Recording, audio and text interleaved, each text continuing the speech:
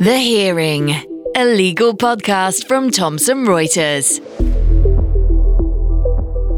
I have no disagreement with the courts that every child has the right to know their origins. Every child has the right to know who gave birth to them. I just disagree that that person is, by definition, a mother. We have so many different definitions of mother in this society. I don't understand why the legal definition has not been kept up to date with the social reality of what that word means. I think it undermines parental relationships between mothers who didn't give birth and their children. I don't think this is just an issue that affects trans men who give birth by any means. I think it's really worrying reflection of how outdated and discriminatory the courts, the legal system is. Hello listeners, it's Yasmin here and welcome to another episode of the Hearing podcast. We're looking ahead to Pride Month and I'm talking to Freddy McConnell, who is a trans man, because very often when we talk about Pride Month, we hear about the L, we hear about the G, not so much the B, and even less about the T. And even within that community, less about trans men. And Freddy will talk about his story and also talk about fatherhood as well and his court case. I think the insight that you're going to gain from this interview is that this is a nuanced and tricky issue, and the law has to grapple with these issues when it comes to trans men and women and parenthood, because there are a lot of inconsistencies. Freddy is a man for some legal purposes and a woman for others. So it's going to make you think. It may challenge your thinking, but be ready to learn, be open to listening, and you're going to enjoy this episode. I'm sure you are, because I certainly enjoyed talking to Freddy, who was fascinating, he was funny and fiercely bright. The Hearing. Okay, Freddy, welcome to the Hearing podcast. I'm so pleased you've joined us because, as I said to you, I watched the film Seahorse. I think it was about a year ago now, and it's about your journey into parenthood, and I was deeply moved by it. Would you like to tell our listeners a little bit about the film and why you chose to make that film? Yeah, absolutely. Thanks for having me on. Yeah, wow. I think it might have been 2 years ago. It's been a long journey, and the filming itself was over 3 years almost. And it started by me. I wanted to tell the story that I knew I was gonna go through, or share the experience that I knew I was going to go through. I'm a journalist and a video journalist, and I understand the power of documentary to create empathy and make it feel as though you're sort of spending time with someone. And I think that's so important when it comes to marginalized communities, where, you know, the vast majority of the population simply never gets to meet someone like me, or another trans person, you know, who's been through stuff. And I think especially at this time, with the way we see the media talking about trans people, how negative it tends to be, it's just so important to actually hear from us in a deep and meaningful way. At the same time, I knew I didn't want to make the film myself, like a solo project. I wanted it to be bigger than that. And I wanted it to feel like a proper film. Sort of, I'm doing quote fingers because, you know, I just wanted it to sort of look beautiful and sound beautiful and to be this immersive experience, which I think it was. So I set about finding people to collaborate with. And I worked with a brilliant documentary maker, director called Jeannie Finley. And it was produced in collaboration with The Guardian, which is where I was working at the time. And so at that point, once we became a team, I stepped right back and just focused on what I was doing, which was trying to start my family and conceive. And I was attending a fertility clinic, and I sort of left it to Jeannie to find a way to tell the story and to pick out the story that she wanted to tell. And I, as an artist, I really trusted her. You know, I trusted her as an artist to have a really strong sense of how she wanted to do that. And I knew that it would work best if I sort of tried not to get too involved. And then that would also help me mentally sort of focus on the real difficulties of what I was going through, not being on testosterone and, you know, walking into the unknown of being pregnant. So yeah, and we kept it quite secret. And Jeannie would come down, and we spent lots of time together. Obviously, there was also lots of times we didn't see each other. It was, as I said, it was like a 3-year process. So yeah, that's kind of how it unfolded. And what did you want your audience to think about after having seen the film? What were some of the messages that you thought were important? So for me, the messages fell into 2 quite distinct categories. I wanted the film to be seen by trans people, by trans men and non-binary people, especially assigned female at birth, because simply on the most basic level, because we are still being misinformed routinely about our reproductive choices. We are told often by people working for the NHS that physical transition will make us infertile. We're not really told why that is. I think sometimes it's implied that testosterone itself affects your fertility, and other times there's just this assumption that once you go on to testosterone and transition, that it's a linear path and there's no pausing, and there's no alternative routes to take. It's just, that's it forever now. So it sort of upsets me whenever I think about it, to think that is still happening, and that people, especially young people, are being robbed of that information and made to feel as though they have no options for having biological children. It's either, they're almost like a choice between family or transition. And I know in my experience that for me, the 2 had to come together in order for me to be strong and stable and in a position to start a family. I had to transition first. And I know of older trans people who had a hysterectomy without knowing that they could have had a child, and who had to mourn that. And I just think that's absolutely scandalous. So that was the one thing. It was just sort of public information, wanting to get it out there. And then on the other side, I guess I wanted audiences to empathize and to take away from the film the universal elements. And obviously, that wasn't a case of sort of skirting around the issue that I'm trans. And I know a lot of people come to the film with that sense of curiosity, and that's fine by me. Like, that doesn't really bother me. I just hope that they would come away with more than they were expecting going in. And I mean, you're right. We don't really hear much about trans men. A lot of the narrative and the toxic debate, I think, is about trans women. And so it was refreshing, actually, to see a film about your experiences and the issue of fertility, because, again, that's not really covered much. I guess because you're a journalist as well, did you feel a greater sense of duty to get this story in the way, you wanted to tell it?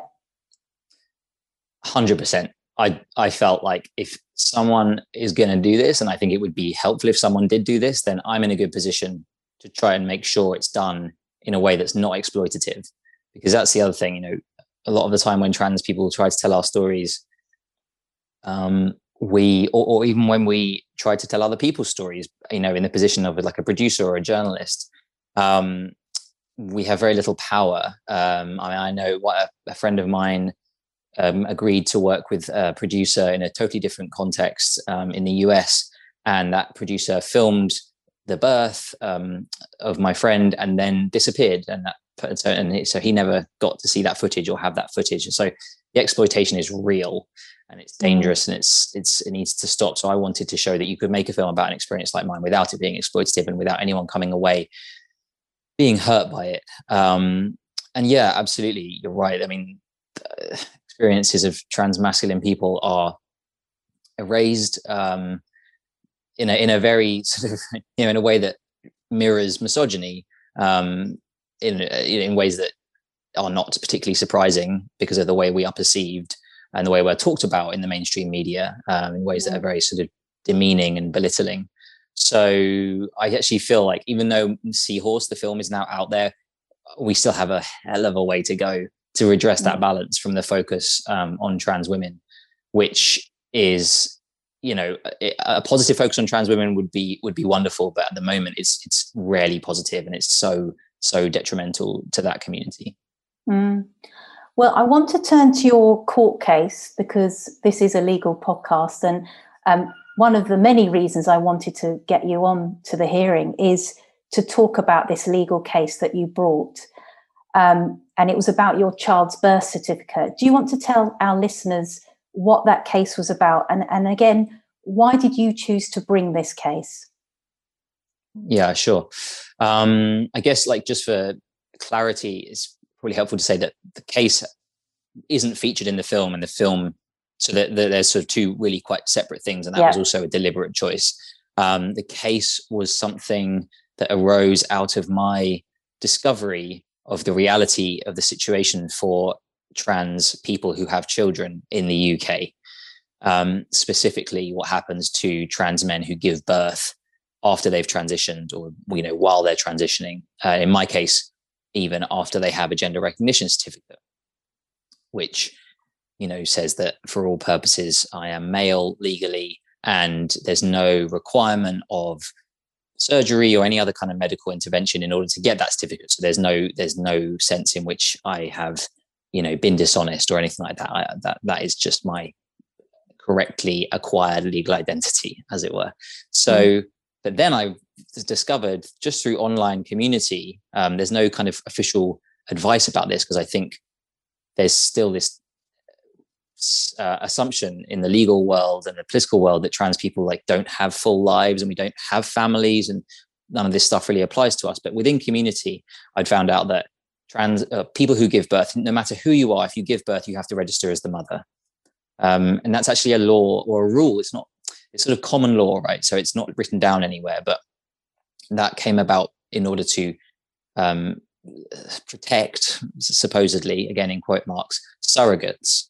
So it took away the ability of a surrogate to choose to not be registered as the mother.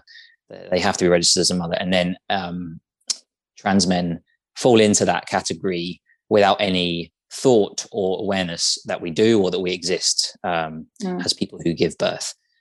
So that horrified me and shocked me. I was very surprised. I thought with my GRC that, I could register as the father, or maybe there'd be some way to register as parent. And I just felt that, again, similar to Seahorse, I was in a position, I knew I could sort of try and find a lawyer who specialized in family law. Through a colleague, basically, I asked for a recommendation, and then that's how it happened. I got speaking to someone, and I had this great team suddenly sort of offering to represent me.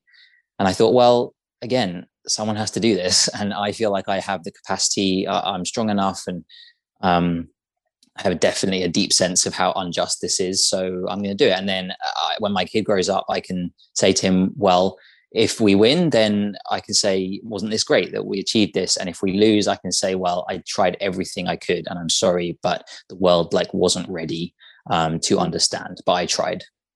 Because I guess the judgment, it flies in the face of your actual family life. Obviously, the way that you relate to your son is father and son relationship, and the judgment. They said that the person who gives birth and carries the child is the mother, even though, as you say, in every other piece of legislation not to do with parenting, you are recognised as the legal as legally male. So there seems to be a contradiction there for sure.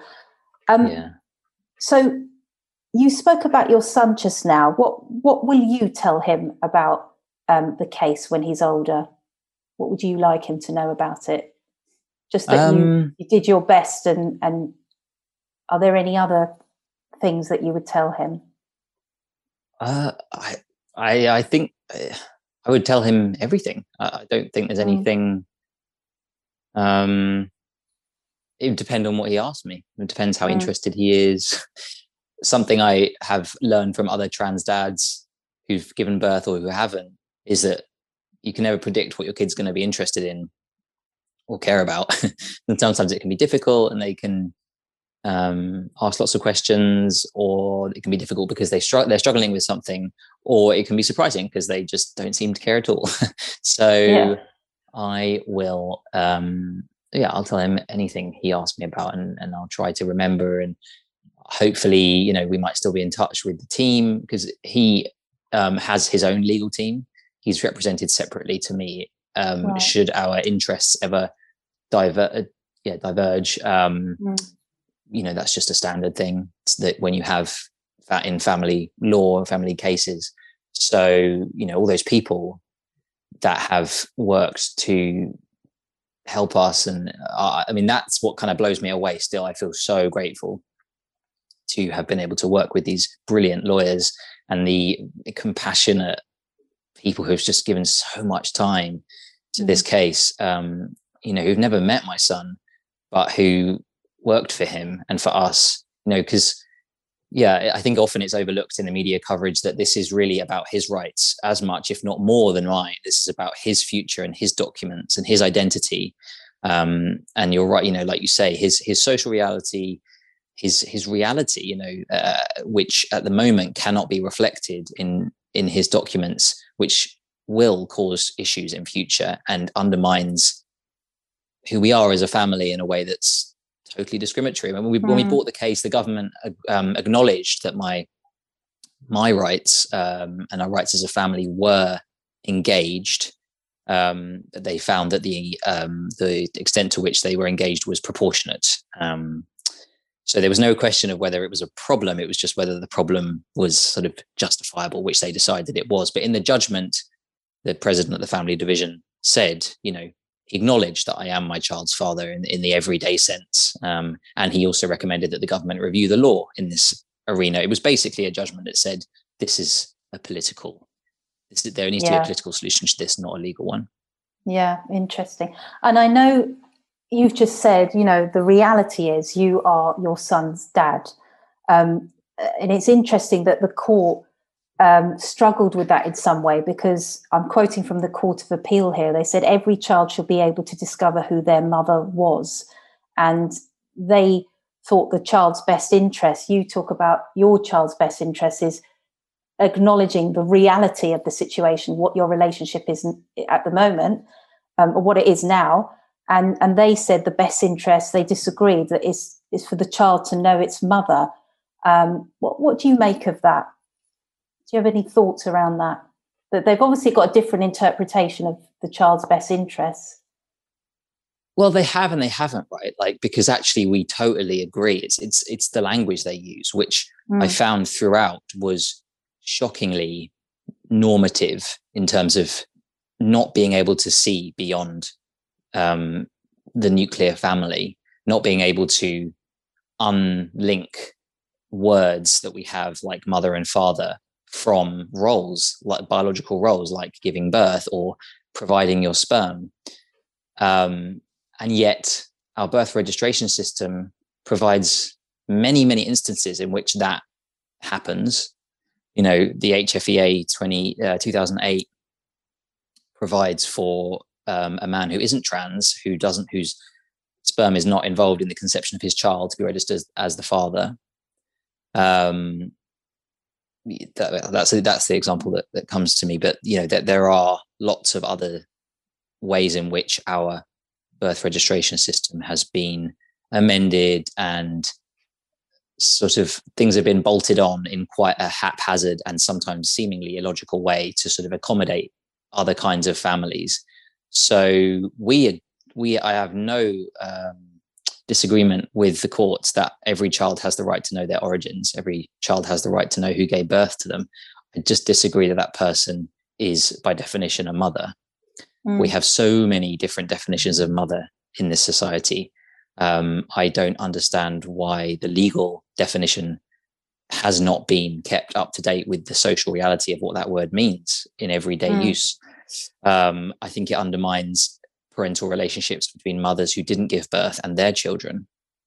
I don't think this is just an issue that affects trans men who give birth by any means. I think it's really worrying reflection of how outdated and and discriminatory the courts, the legal system is. They just cannot see that the person who gives birth isn't necessarily the mother. And in lots of other countries that are similar to ours, that's been enshrined in law and clarified in law for a long time. I didn't expect that to be the bit where the thing they got stuck on, because that's just, to me, like so easy. Yeah. See, that statement that you just made, a lot of people will try and get their heads around that. Just that you said, they didn't understand that the person who gives birth is not always the mother. Some people will struggle even with that sentence. And I think you're right that perhaps society hasn't caught up with the realities of how people live their lives, and particularly trans people having full lives, having family lives, and the law doesn't seem to reflect that. It's funny because, like, to me, it's so far from being a trans thing, because I obviously I move around, I suppose, in queer circles, and I'm part of LGBTQ communities. So I'm thinking of adoption, and I'm thinking of surrogacy, and I'm thinking of lesbian couples, and I think all of those people are mothers.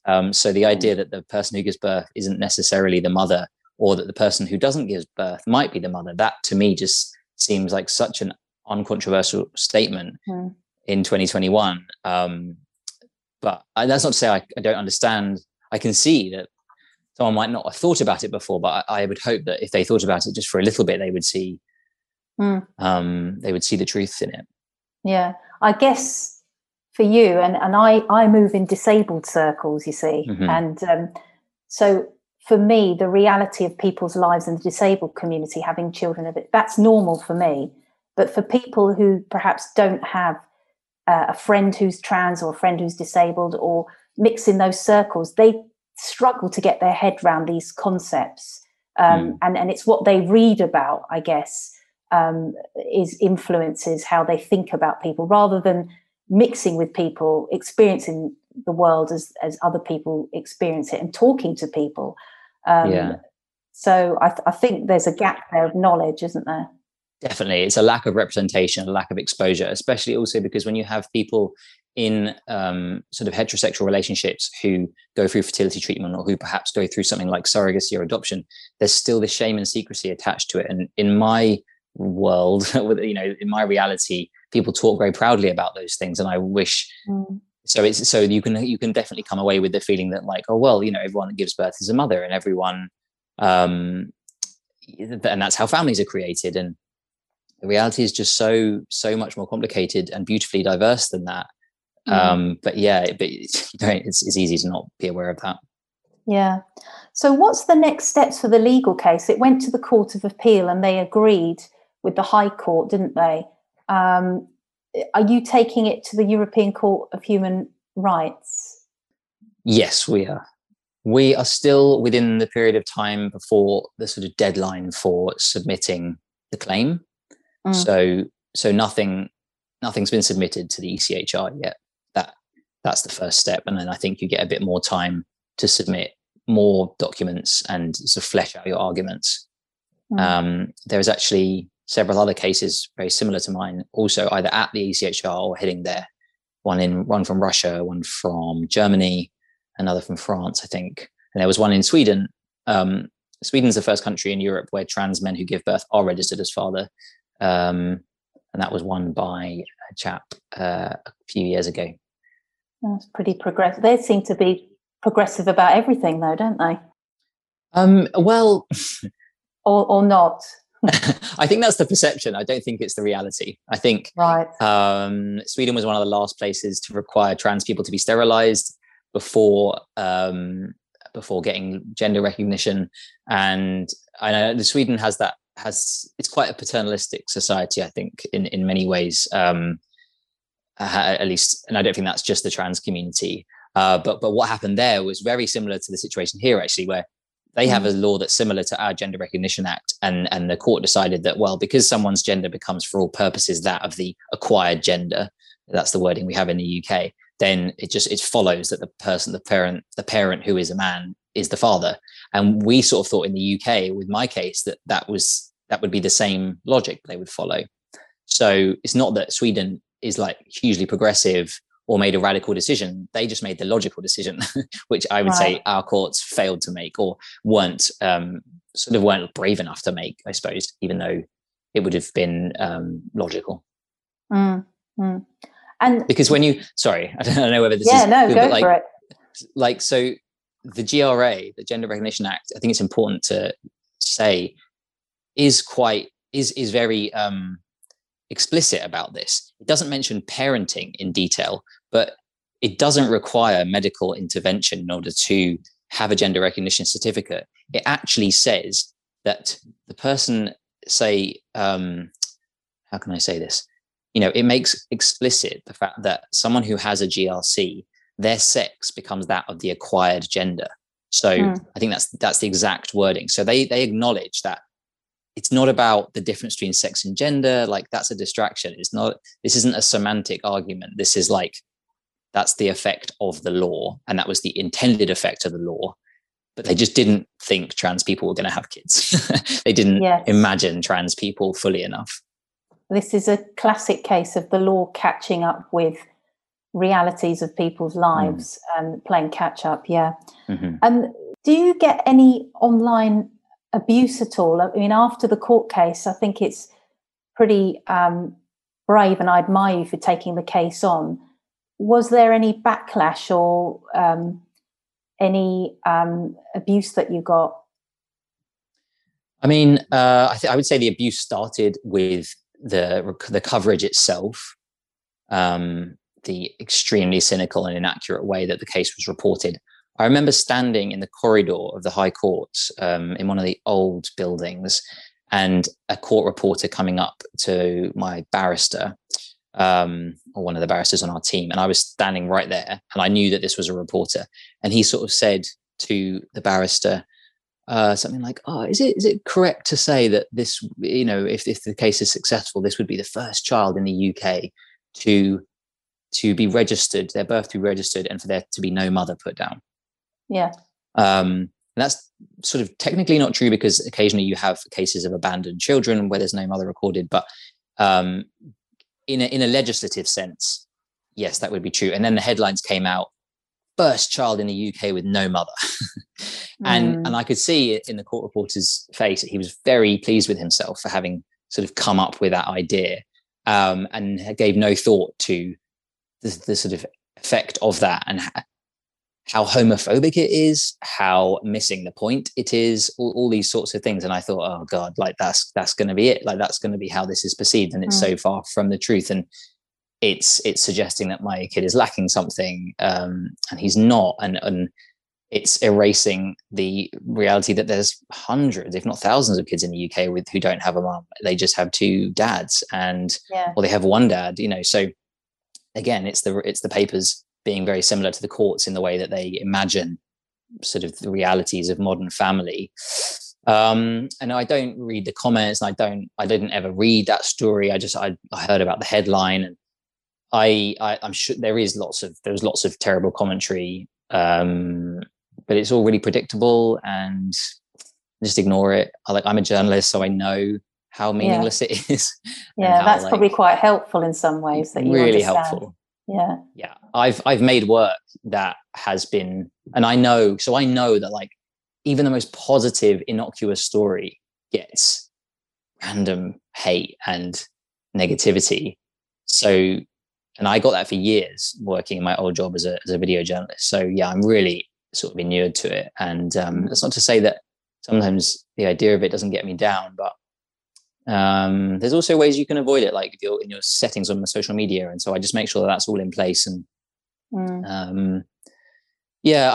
again, it's interesting when I do see stuff on Twitter, it tends to be a kind of weird inverse misogyny, where people who claim to be trying to protect women's sort of quote sex-based rights, or people who are anti-trans, essentially will often attack me in a way that feels quite sexist if they are seeing me as a woman, which I think really betrays the reality of their views and where they're coming from. And I often would get called things like narcissist, which I think is just a classic insult to throw at someone who you perceive to be a woman.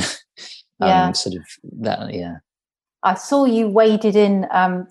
I saw on Twitter there's a recent discussion about chest feeding and breastfeeding. Was it Janet Street Porter in the Mail? And do you want to tell us what you said to her? Because I think she had quite strong views about the changing terminology, and she was talking about that. What did you say? Well, it's just, I don't really feel like I can say what I said without giving the context first, because it's just another example of how how much of a dumpster fire our media is, especially our tabloid media. The whole story was misreported deliberately, I would guess, in most cases, because the guidance itself explicitly went out of its way to try to see off that kind of backlash by including sort of multiple places. This is not meant to replace any existing language, not meant to replace any existing guidelines. This is additive. That was the word they used, is additive. This is for when you are caring for a trans or non-binary parent. Like they were sort of trying to say it basically until they were proverbially blue in the face. And nevertheless, obviously the Daily Mail reports it as, banning the word mother, banning breastfeeding, blah, blah, blah. Janet Street Porter's headline on her column was something like, "Don't make me sacrifice my breasts." It's classic Janet. That's what she does. It's disingenuous. It's cynical. She doesn't care who she hurts. There's no skin off her nose. She's just having a laugh writing her column and probably getting paid the big bucks. So when it's that absurd, obviously I want to make sure that the real information is out there, which I did on my own platforms and by sort of giving interviews. But when it's that absurd, I think you can only meet it with absurdity. So I take her seriously. I say, "Oh, good news. Like, don't worry, Janet, like great news. Turns out you don't have to sacrifice your breasts. If you care to read the guidelines, you'll be totally reassured and you can just get on with your day. Like, isn't that fantastic? Nice one." Because it's just so ridiculous. And, we all know how this works, right? Like, so yeah, I just try to have a bit of fun with it occasionally. Yeah. I won't always do that, but I thought she just made me laugh. What is it you wish people would understand about the trans community? There's a lot of misconceptions out there. What is it that you would say, "I just wish people would get this"? It always feels like quite a banal answer to this, right? Because there's no one thing, there's no one misconception that needs debunking, or it's much more fundamental than that. We just need to remember that trans people are people, and every person is different. Yeah. That when you talk in that way, it can become quite meaningless quite quickly. So it's really as basic as that. Anything you hear in the media is probably going to be wrong, or at least inaccurate. If you're lucky enough to know a trans person, when you read something alarming, just remember the real person that you know, or that you might have seen in a documentary or heard on a podcast, and think about them, and remember that they're real and the headline is not. You might not ever get to the truth of what the headline is trying to say, but as long as you're feeling empathy for the trans person in your life, or for trans people more widely, if that's possible, then and just like give us space in your mind to be complicated, to be as complicated as other people, and we're different to a person, we're just human. I think it's important sometimes to acknowledge, both as trans people and as non-trans people, that you won't ever know what it feels like to be trans. And you just got to sit with that. You just got to accept that. I won't ever know what it feels like to not be trans. Yeah. It's about having respect for someone regardless, because they are a fellow human being. And, it's important then in that case not to fill that gap of understanding and being totally able to put yourself in another person's shoes. Try not to fill that with your own projections and your own interpretation of like, well, I felt like this once, so maybe it's now. Chances are it's not. And that can lead to misunderstanding as well. So just, it's sort of, you've got to sit with that discomfort and leave space for complexity and empathy. Brilliant. I think that's a really good answer. And so that's for, I guess, the non-trans community. And lastly, I wanted to end with this, Freddie. What advice would you give to, say, a young trans person listening to this podcast, listening to your words about how to thrive in life? What would you say to them? Oh, how to thrive. That's I'm assuming you're thriving. Well, it's the reason I'm struggling a bit is because I'm immediately aware of how lucky I am. right? I do thrive in some ways, but I would largely put that down to having an incredibly loving and supportive family, and a small but very supportive and amazing group of friends. And for me, you know, I live where it feels good for me to live. That means, like, for me, that's my hometown, and it's like by the sea, and I do things that I want to do. So I think, just, you know, I would encourage people to kind of, yeah, try to create a life that sort of nourishes you and in which you feel supported. And if there are people in your life that aren't supporting you, try to distance yourself from them, you know, because you do deserve support and you do deserve love. So don't sort of undersell yourself, and don't think that just because you're trans, you can't have the things you want. And if that's a family, that's especially true, because chances are you might get told inaccurate stuff. You might be pressured into feeling like you shouldn't want certain things because you're trans. And in fact, you can want whatever you want. You know, we have regular desires like any other person. So, but it's hard to say all this when I know that so many trans people don't have supportive families and are in really, really difficult, and they may be facing homelessness or unemployment and bullying and all sorts of terror. You know, I haven't experienced the hardship that some trans and LGBT people have. So I find it hard to, I don't want to be preaching to anyone, but I just, you know, I would hope that people can hold on to their desires. I once actually heard a fellow trans dad called Tristan Reese say that, and this was in regard to family, but I think it's probably applicable across the board, is like, hold on to your desire fiercely, like hold on to it, but hold lightly onto how you're going to get there, if that makes sense. Because you might not get there in the way you expect, but you can get there. I think that's a great place to end there, Freddie. A good message for everyone, including a young trans person. Thank you so much for sharing your story, being vulnerable with us, and explaining your legal case as well. I wish you all the luck with that. Thank you very much. Thank you. The Hearing.